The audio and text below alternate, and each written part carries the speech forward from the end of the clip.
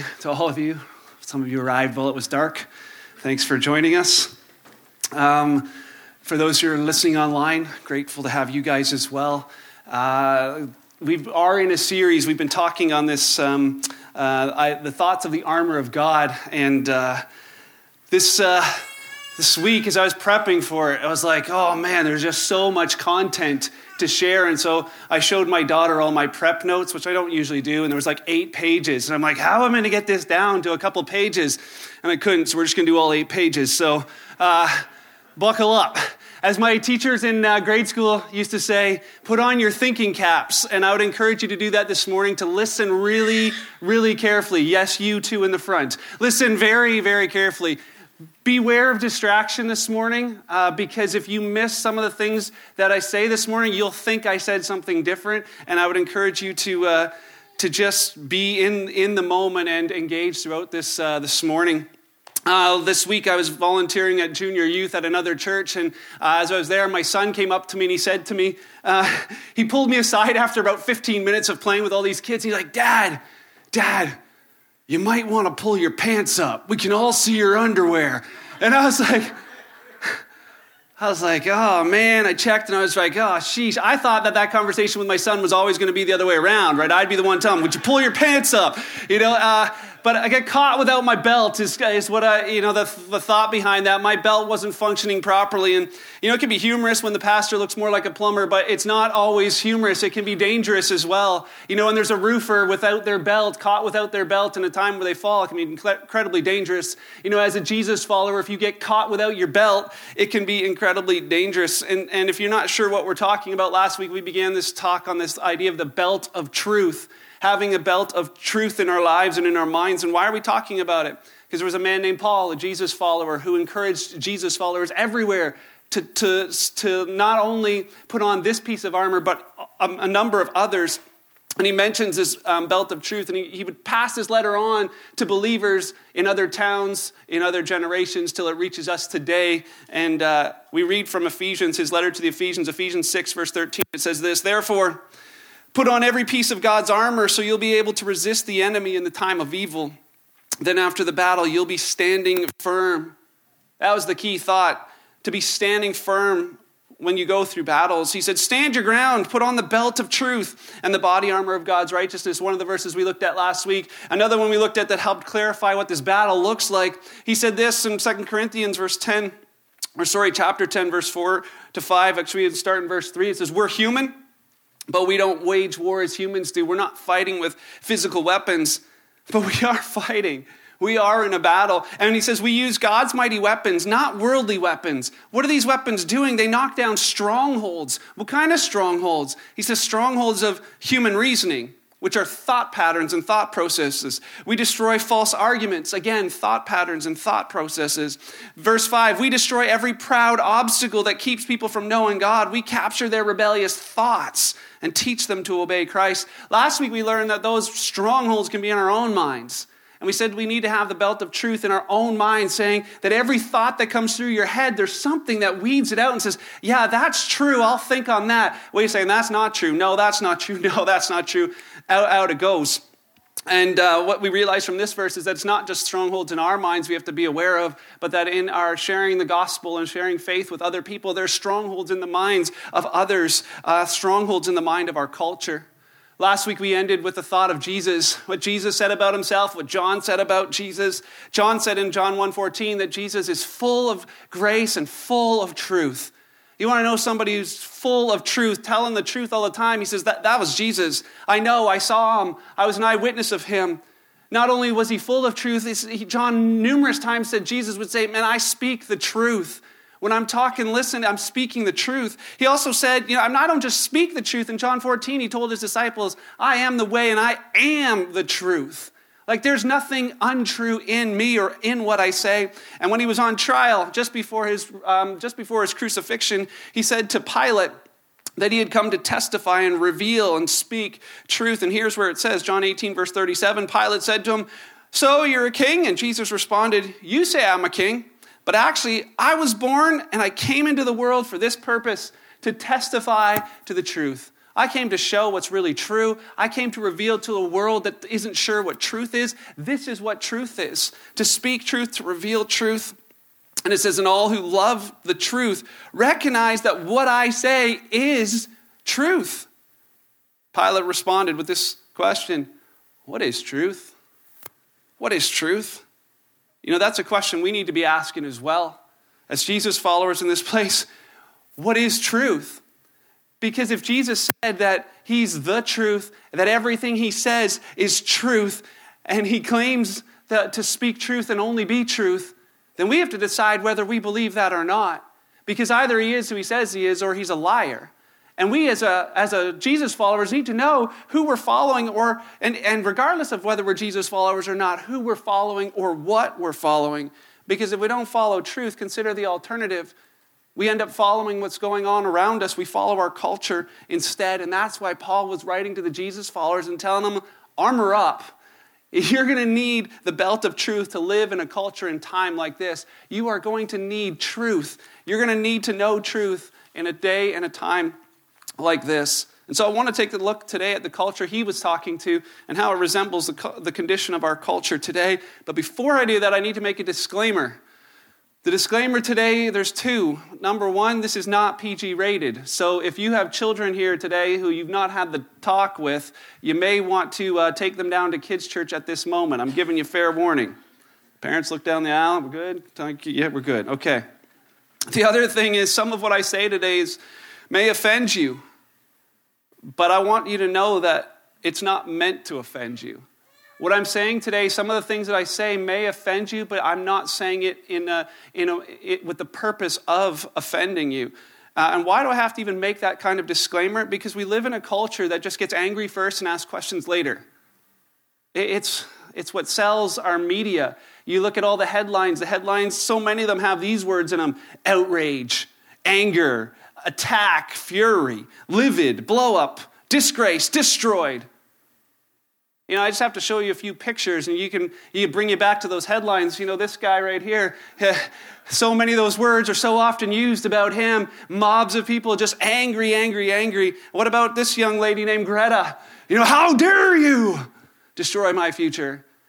You know, rather than find out all the truth for ourselves, let's just join in the angry mob mentality. And then this fella, Don Cherry, man in the news today, you know, it doesn't matter. You know, we'll ask questions later. Let's just get angry after statements that he made. You know, phone lines overwhelmed. The place taking the calls that it shut them down. There were so many phone calls of just let's get angry first, we'll ask questions later. And so today my hope's not to make anyone angry, but my hope for us is that we would think about why we as Jesus followers need a belt of truth today. Paul wrote to the Romans in the first century, nearly 2,000 years ago. And I want to look at the similarities of the culture he was writing to. And when he wrote about these things of needing a belt of truth, here's what he was writing to, and I wonder if we find ourselves in similar conditions today. Turn with me to Romans 1. Romans chapter 1, verse 18. You can follow along on the screen, but hope you have a chance to read along. It says this, verse 18, but God shows his anger from heaven against all sinful, wicked people who suppress the truth by their wickedness. They know the truth about God because he's made it obvious to them. For ever since the world was created, people have seen the earth, they've seen the sky. Through everything God made, they can clearly see his invisible qualities. They can see his eternal power. They can see his divine nature. So they have no excuse for not knowing God. But it says they know the truth, but they suppress it. They restrain truth. The culture he was living in restrained truth. They lived in a culture that knew there was truth there, but were holding it down. They knew that there was a God, Paul said. They were like, we don't want to acknowledge that there's a God. We don't want there to be a God. He says, you know there's a God. That truth is out there, but you're restraining it. And he says, you know how I know that you know there's a God? Because it's creation is screaming to you that he exists. All around them, they said, you have evidence that there's a creator. You know, if I were to show you this painting today, this painting they found, but they have no idea who the painter of this painting is. And so I can tell you today that there was no painter because we don't know who it was. So since we don't know who painted it, he doesn't exist or she doesn't exist. And you would look at me and say, that's disingenuous. That's not truth. We know there was a painter. We may not know who they were, but we know there was one because we have the painting. And Paul is saying the same thing. Look around you. You see all this stuff. You may not know who the creator is, but there is one. There is one. You know, if we think about this, the iPhone, if I were to tell you today that the new iPhone 11 with its triple cameras, 12 megapixels each, those bad boys. Man, that was pretty amazing. If I were to tell you that that thing just designed and created, manufactured and shipped itself, they are pretty great, but they can't do that. You'd be like, there's no way that the iPhone did all of that on its own. You know what's interesting? Forget the iPhone. How about just the eye? Just the eye. Do you realize that 12 megapixels is the best that we can do with our technology right now? So what's in that area? But the eye, do you realize that God put two 576 megapixel cameras on the front of your face? Do you realize the human eye is 576 megapixels? 37 million light-sensitive cells, all in perfect order to give us sight? Oh, that just evolved all on its own. You know, evolution wants us to believe that all just simply happened. And if we were to give them that, okay, but from what? What did that come from? As we look at science, science tells us that nothing physical can explain its own existence on its own. So see Ravi Zacharias, and he explained it this way. He said that if you look at an apple and you tear an apple apart, right down to like whatever it's made up, everything from that apple you'll realize came from something else physical.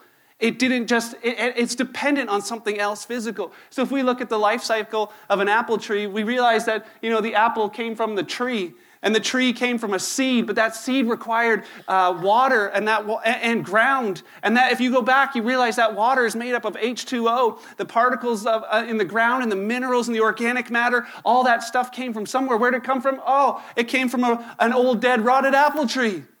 And so if you want to go from physical requires physical. And so if you want to look at it, it says it's just got to go back. Infinity time back as far as you can go. That's how we can prove that the physical came from physical. The problem with it is that science tells us you can't go infinity back because scientists have discovered there was a start time.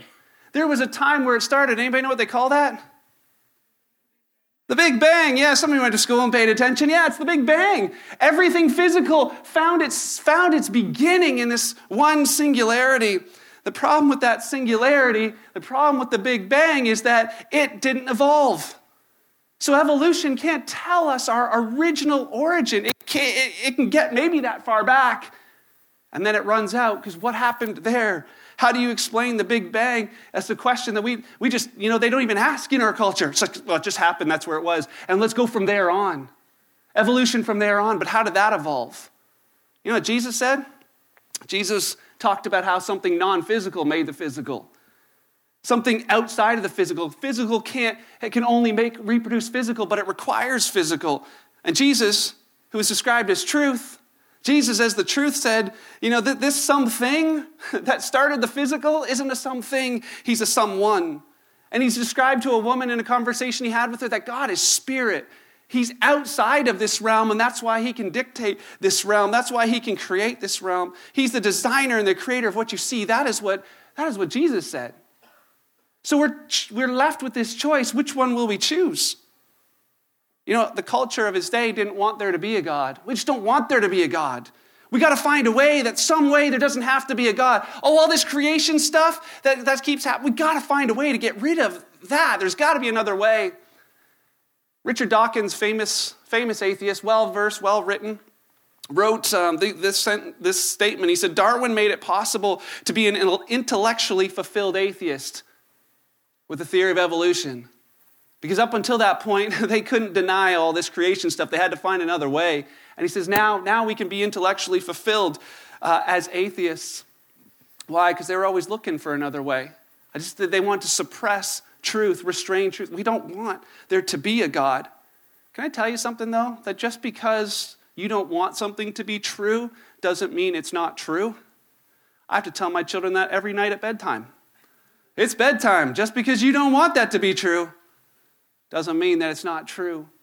Man, how important it is to have a belt of truth in a culture that we live in. Because it doesn't just stop at, you know, let's restrain truth, suppress truth. He goes on. They instead say, well, if there's truth, let's redefine it. Romans 1 verse 21 says this, okay, they knew God. Yeah, they knew God, but they wouldn't worship him as God. They begin to redefine it. They wouldn't give him thanks. And so what do? They began to think up foolish ideas in their minds of what God was like. And as a result, it says their minds became dark and confused. Verse 22, claiming to be wise, they instead became utter fools. Verse 23, and instead of worshiping the glorious, ever-living God, they worshiped idols made to look like mere people and birds and animals and reptiles. Verse 24, so God abandoned them to do whatever shameful things their hearts desired. And as a result, they did vile and degrading things with each other's bodies. They traded the truth. They traded the truth about God for a lie. So they worshiped and served the things that God created instead of the Creator himself, who is worthy of eternal praise. Exclamation mark, amen. Paul can't even help himself as he's writing this to just be like, amen. This is so true. I just got amen to that. The culture he is writing to traded truth. They redefined it. Not only did they restrain it, suppress it, they redefined it. Well, you redefine truth, it's no longer true. If I were to tell you today 2 plus 2 is now 3.5, I've redefined it. It doesn't make it true. It's actually no longer true. And see, what we've done in our culture is saying, you'll hear the words, there's no absolute truth. Truth is relative. It's where we hear the thoughts, you have your truth and I have my truth. Let's just be agreement that we can each have our own truth. There doesn't have to be an absolute truth. Have you heard it before? And once you get to the fact where there's no absolute truth, that takes one quick step to there's no more moral truth. There's no absolute moral truth. If there's no one who created the planet, then there's no one who can say how it should run. And what happened? They began to embrace a feelings-based sense of morality. And our culture has embraced the same idea. The Barna Research Institute in 2000 took a poll of people, including Christians, and they asked them if they believed that there was absolute truth and absolute moral truth. And here's what they came up with. They said a minority of born-again adults, born again meaning Jesus followers, people said, I've put my faith in Christ. I'm a church-going, Jesus-following people, said a minority of born-again adults, 44%, and an even smaller proportion of born-again teenagers, 9%, are certain of the existence of absolute moral truth. 44% said, yeah, there's things that are absolutely right, and there are things that are absolutely wrong. These things are right all the time, and that will never change. No matter how many years go by or how many circumstances happen, that will be right. Only 44% of Christians said that. 9% of teenagers simply said, you know what? I believe there's some things that are morally right and morally wrong all the time. Only 9%. The problem with this is that this was the year 2000. Those teenagers are no longer teenagers. Those teenagers are the adults of today, and so they redid this research, and here's what they found. In their next poll in 2016, they came up with these numbers. 3/4 of millennials, there are a few of you here, 74% of the millennials agree strongly or somewhat with this statement. Whatever is right for your life or works best for you is the only truth you can know. 74% of millennials agree strongly or somewhat strongly with this statement. Whatever is right for you, for your life, or works best for you, that's the only truth you can know. And shockingly, 41% of Christians agreed with them as well. That truth is just whatever feels right rather than what is right. That is the culture we're living in right now. Whatever feels right rather than what is right. But is that really okay? Is that really okay? Let me ask you that. Are you okay if I simply do what feels right to me? You're like, yes, as long as you let me do what feels right to me. And I would say, okay, today it feels right to me that you should give me your wallet either either you just give it to me or I take it by force. It feels right to me to rob you because I know, I'll send my people because I know you're in church. Send them to your house and rob you. Or I feel like it's right for me to kill you because I don't like you. You'd be like, no, that's against the law. You can't steal, you can't kill, that's against the law. Yeah, well, at one time, divorce was against the law, abortion was against the law, and using cannabis was against the law as well. So if I can just simply change the law to say that killing is no longer a crime or that theft is no longer a crime, does then make it truth? See, we live in a culture where majority makes the morality. If we can vote enough people in, they'll decide what we want to be true for us. Does it make it truth? Does it make it truth? You know, Hans Christian Andersen wrote an incredible story. You probably have heard of it, The Emperor's New Clothes. I tried to find an appropriate picture. I hope this is okay. In Hans Christian Andersen's story, the emperor hires some people to come and create some new clothes for him. And they come up to him, and these con artists say, hey, we're creating these beautiful clothes for you. And he's like, I can't see them. He's like, because it's invisible clothing. This stuff's so amazing. Only the people who are fit to fill their position can see it. If you can't see it, it means you're unfit for your position or you're stupid. And so they began to weave the clothing. And as he said, wow, look at my clothing, he said to the people around him, hey, what do you think of my brand new clothing? And they, not wanting to feel unfit or stupid, were like, oh yes, that clothing is wonderful. That clothing is amazing. And as the rest of the courtiers began to agree with them, he went out on parade and was wandering through the streets. Let everyone see my beautiful new clothes. And as they looked, he said the people along the side were like, wow, look at those beautiful clothes, not wanting to appear stupid, not wanting to appear unfit, until one little boy finally pointed out and said, hey, he's naked. He's naked. And everyone else began to chuckle because they knew it to be true. Just never had the courage of that one boy. Why? Because it's tough to be the one little boy that says, hey, wait a second. That's not true. Is it possible that we live in a culture that says by majority, oh, this is the new truth. This is the new truth. If you don't agree with our truth, you're unfit or you're stupid or you're bigoted or you're hateful because this is the new truth? Is it possible we live in a culture like that? Man, how important it is to have a belt of truth in a culture like this. But it's worse. It's not just that they restrain truth. It's not that they just try and redefine truth. If we can't get those things done, let's just remove it. Let's just remove truth. Here's what it says in Romans 1:26. Follow along with me. It says, that's why God abandoned them to their shameful desires. They want to remove truth. It says this, even the women turned against the natural way to have sex and instead indulged in sex with each other. And the men, instead of having normal sexual relations with women, they burned with lust for each other. Men did shameful things with other men, and as a result of this sin, they suffered within themselves the penalty they deserved. Why? Verse 28, since they thought it foolish to acknowledge God, they thought it foolish to acknowledge truth, he abandoned them to their foolish thinking and let them do the things that should never be done. Verse 29, their lives, as a result of abandoning truth, their lives became full of every kind of wickedness, of sin, of greed, of hate, envy, murder, quarreling, deception, malicious behavior, gossip. They're backstabbers. They're haters of God, insolent, proud, and boastful. They invent new ways of sinning and they disobey their parents. They refuse to understand. They break their promises. They're heartless. They have no mercy. They know God's justice requires that those who do these things deserve to die, yet they do them anyway. And worse yet, they encourage others to do them as well. You know, the New King James just says they didn't want to retain truth in their knowledge. In all of my knowledge, I don't want there to be the truth of God. And by removing it, by simply removing truth, the effects are terrible. Think about it. You remove light, what are you left with? Darkness. You remove order, what are you left with? Chaos. You remove truth, what are you left with? You're just left with that laundry list of descriptions of people none of us would wish to be. And we're left with confusion. You know, when a culture removes truth, we're left with confusion.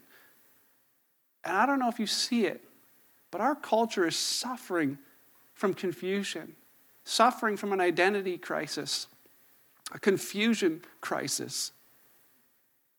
You know, if we're not uniquely created, if we're not uniquely created beings created in the image of God, well then who are we or what are we? And that's the question that our culture is trying to answer. If there isn't a God, if there's no truth, well then who are we? We've got to find our identity somewhere. And so where do we find it? In things like sexuality. We identify with our sexuality instead.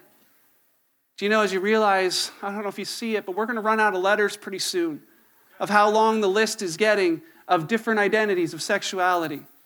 Why? Because you were never meant to identify with that. That was never meant to determine your identity.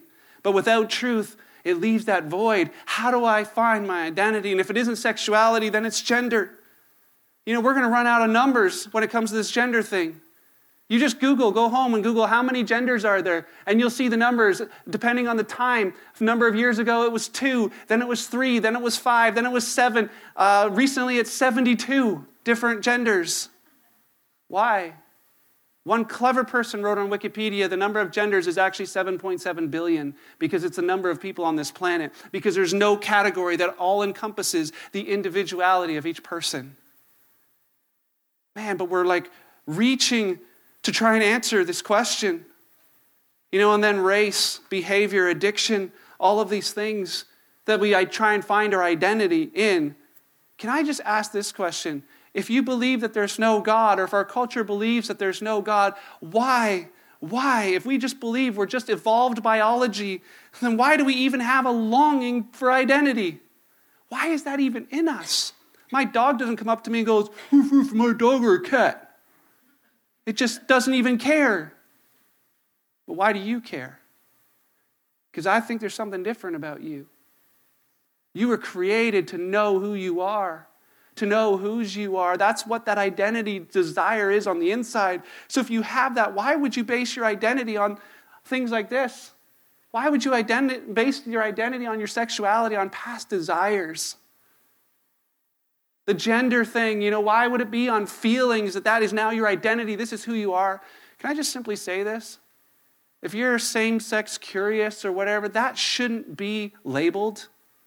If you've got kids that wrestle with that, that shouldn't be labeled at that age. To say, well, now this is who you are. I'm so thankful that in the time when I grew up, when my favorite color was purple, never had a girlfriend until I was 20, my best friend was a guy. And people would make comments thinking, oh, he must be gay. But they didn't label me as that.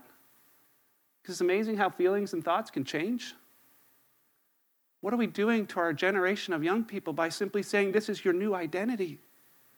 They were never meant to be identified by that. Why would you choose to identify based on your demographic? Why would you choose to identify based on behavior, decisions, or addictions? My past decisions is who I am. None of those things were meant to be our identities, ever, ever. The identity, Paul wrote to the Galatians, he said, in Christ there's no male, there's no female.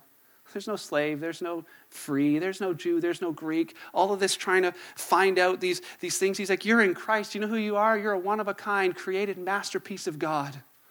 You are his child. And if you find your identity in him, the rest of it doesn't matter. You don't need to divide yourselves among all of that. Identity crisis solved. But if there's no God to help to find your identity, man, are we lost. I look at Jesus and how he saw people. He connected with people in one of two ways. He just simply saw people as either connected to their Heavenly Father or not yet. And he treated them all the same. Whether they were rich, whether they were poor, man, woman, old, young, child, slave, from Samaria or from Jerusalem, with leprosy or with clear skin, it didn't matter.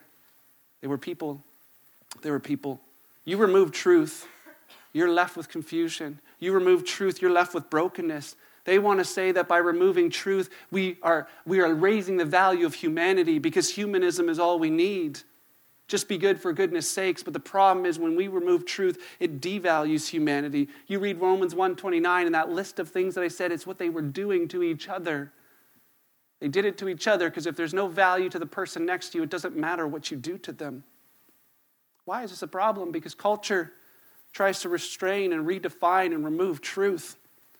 And it wants you and I to do the same. I don't know if you realize that, but you are in a wrestling match every single day with culture trying to remove, restrain, redefine truth and asking you, calling you, come join us, come follow us in this thing. And Paul says, listen, believer, armor up. You're going to need truth to live in this culture and in this time that we live in today. So as we close, what's our response? What is our response and what it should be? What should it be? Paul wrote to the Romans chapter 12. He said to them, here's what I think your response should be. He said, don't copy. Don't conform to. Don't copy or conform to the behavior or the thought processes and customs of this world. They're there, but don't copy that. Let God transform you into a new person. And how does he do it? By changing the way you think, by giving you a different world view than what the world around us has. Then you'll learn to know God's will for you, which is good and pleasing and perfect. Paul leaves them with 2 challenges. He says, hey, don't conform. Don't get stuck in that way of thinking, but actually on purpose, intentionally, be transformed by changing the way you think, getting into the Word, getting His Word into you, knowing the truth so it sets you free and sets people free around you. So knowing truth that it doesn't matter what comes your way. You're like, nah, I got the belt of truth. I know that is not true. I don't care how many people say it. Let every man say it. Every man can be a liar, but he's true. I'm going to stand for truth because I've got the belt of truth on. I'm armored up. I'm armored up in this day and in this time. I last week was just saying how proud of all those people on Tuesday nights and Wednesday nights who are just in the Word saying, I want to know truth for myself. Well, I made a mistake. I should have said, I'm proud of all of those who do it on Monday, Thursday, Friday, Saturday, and Sunday as well, saying, I just want to know truth for myself. It matters. It matters. Here's what R.C. Sproul said. He said, the word can be in the mind without being in the heart, but it can't be in the heart without first being in the mind. Mindless Christianity is no Christianity at all. You can't love what you don't know. He's simply saying you got to get his word up here because that's the only way it's going to get to here. So thank you for doing that. And here's a second thought. The second thought is this. To the Jesus followers, people have the right to be wrong. People have the right to be wrong. Why do I say it?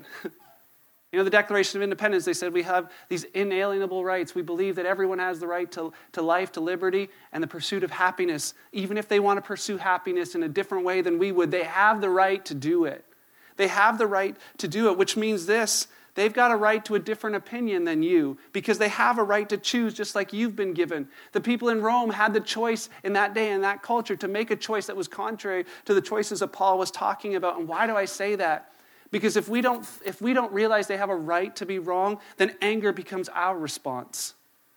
Anger becomes our response. I watched the movie Unplanned this week, talking about the abortion and the change of Abby, as she talks about how she went from being a director of an abortion clinic to flipping to the other side. And what did she say it was? She said, I saw the people at the gates shouting things like, God hates you. You're killing children. Come join us.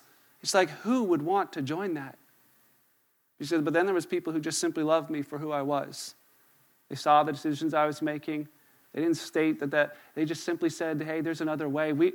Have you considered other options? We invite you to come try something different. Taylor Swift has a song out, you need to calm down. You're way too loud.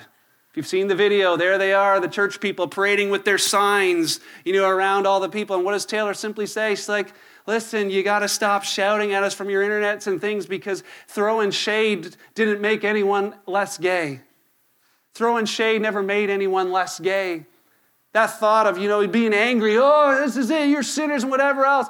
He says, that's not the response. Because what happens is if we don't realize that they have a right to make a different decision, we become angry, and that anger is not what Jesus talked about at all. But here's our response, to just continue to speak the truth. Elie Wiesel, who went through the Holocaust, tells a story of a man who wanted to save humanity. And he simply shared this. He said there was a man who went out to a place, and he kept shouting and encouraging the city, the people of the city, to change their behavior, to change their lifestyle. And he says, for a while they listened, and then they just stopped listening, and they just wander by him every day. And after years of him doing this, a boy finally walked up to him one day and said to him, Sir, why do you keep shouting? Can't you see that it's not having any effect at all? And he said to the little boy, he said, you know what, son? He says, I began shouting years ago simply because I thought it might help change the city. But he says, you know what? Today I keep shouting so that city doesn't change me. You're in a culture that's attempting to try and change you. And if you leave truth, it will. It will. Paul said in Ephesians 4, verse 14, then we'll no longer be immature like children. We won't be tossed and blown about by every wind of new teaching, every new thought, new truth. He says we won't be influenced when people try to trick us with lies so clever they sound like truth. Verse 15, instead, we'll speak the truth in love, growing in every way more and more like Christ, who's the head of his body, the church. What does he say? Not just speak the truth, but speak it in love. Because the people who were wandering around with their signs thought they were speaking the truth. The people yelling, across that fence at the abortion clinic thought they were speaking the truth. They missed something. The idea is that we'd speak the truth and speak it in love, because you need both. There'll be people who would say that what I had to share is hate speech. Get used to that thought. That's their new truth. But is it really hate speech? Let me leave you with this thought. There's an NFL player named Trent Williams. Trent Williams was in the news this week. This man went to the hospital this summer in North Virginia. He was diagnosed with a cancerous tumor on his skull. They removed it. It required 3 surgeries to remove it. They saved his life. They said he was weeks away from it entering his brain. It's an amazing story, but it's got a massive problem. You know what the problem was? That for the past 6 years, his football team doctors told him, you have nothing to worry about. You have nothing to worry about. Were they loving and telling him that? No. Because there is a truth that says we're broken, and we know it. Truth that says there's evil on this planet, and for some that's your thing. Like, if there's evil, how can there be a God? It's pretty simple. If there's evil, there must be good. And if there's good, there must be a reason why that's good. The good's got to be defined by some moral law or morality. And if there's a law of morality, somebody had to make it. And I would simply say that person, that giver of morality, is also the creator, the one who brought truth to the world, the one who has a solution for this planet. And here's his solution. John 3, verse 16 and 17 says this, for God so loved this world, this broken, hurting world, he gave his only begotten Son, who we know to be truth. He sent his only Son, truth, that whoever believes in him, in truth, would not perish but have everlasting life. For God, and I love this, we always stop at verse 16, but verse 17 is just as powerful. For God did not send truth into the world to condemn the world. That's not why truth came. It says, but it came that the world through him, through trusting in truth, might be saved. He didn't come to condemn the world, but to rescue it and to pay whatever price was required to do it. Do you know his solution today is still to bring truth into the world? Still to bring truth into the world. That's why he said, you go into all the world. Go into all the world and speak the good news. Why? Because they need truth in that culture. What did he also say? Go be salt and be light, and don't lose your saltiness, and don't stop shining, because they need truth. They need truth. He didn't come in anger, and we shouldn't either. He came with an invitation, which is the same thing. Hey, would you come follow me? Would you come follow truth? How do we know it's true? How do we know that's true? Jesus follower, if you believe Jesus is the truth, then you can simply believe it's true because the truth said it. The truth said it. And so this morning, I'm not saying that I'm right. I'm not saying, hey, I've got it all figured out, I'm right. I'm just simply here pointing to the truth, who is Jesus. I would say the church has been the same, but I think the church is like this signpost. This signpost has seen some better days. You can see it's marred, it's bent, it's probably not even pointing the right way right now. But that doesn't mean that because it's beat up and bent, it's got some human, interaction with it, and it may not be pointing the right way at this point. That doesn't mean that what it was originally pointing to never existed, or that truth was never there.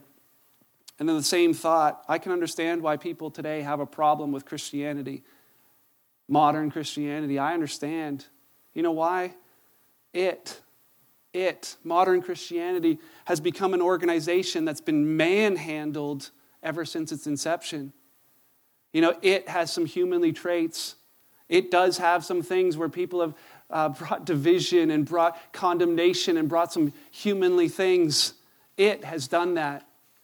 But the truth of Christianity is that the Christ of Christianity still invites you to come follow him, not it. We're so busy telling people, come to our church, come do this, but that's not what we're to be doing. We were meant to simply be a signpost pointing to the truth.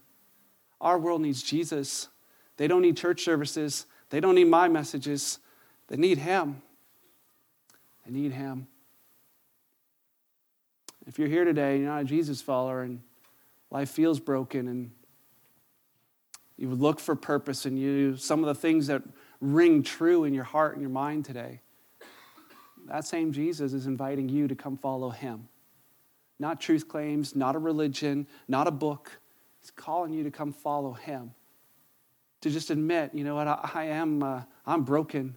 Whatever words you want to use, I'm a sinner, I'm broken, but I want to follow you instead. And to the Jesus followers, final thought, I mean it. If we're saying we follow the truth, do we know what that is? Do we know who that is? In Acts, they talked about the Bereans who searched the word so that they would know what was truth. They would know what was truth.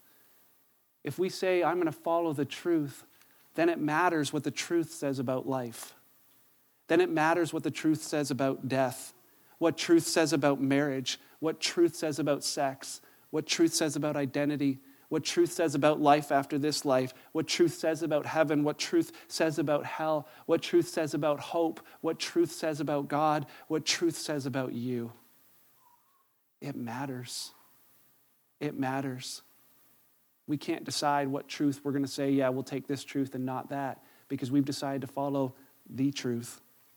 So in the words of Paul, put on every piece of God's armor, Jesus follower, so you'll be able to resist the enemy in the time of evil. And after the battles, you will be standing firm. So stand your ground and put on the belt of truth. Don't get caught without your belt. Armor up. Don't get caught without your belt. You got to decide to armor up. And so this morning, like I said last night, I hope that this wasn't as difficult for you to hear as it was for me to share. And it was a bit of a wrestle, but as far as our church goes, I believe it was worth it. Can we pray? Heavenly Father, thank you for your word and how it just cuts right to our hearts. Thank you for the truth that we find in there, the truth of what you said, Jesus, the truth of what those New Testament writers wrote to us. Lord, as we go from this place, you know where each one of us is at in our journey. I'm just grateful that you're the one who takes us in the next steps of truth. Lord, I pray that as we leave this place, that where our minds need some messing, that you would do so, that where our hearts need changing, that you would do so, that you would fill us with your love for the people around us, that we'd be courageous to speak truth, but that we would never do it outside of love, that they might see you, Jesus, that our world might find you and find the hope they so desperately look for. And may they find it in you. Lord, thank you for this chance to spend this time together as your body of believers to encourage one another to grow. But thank you for making that possible. Jesus, thanks for coming for us. Thanks for giving your life for me.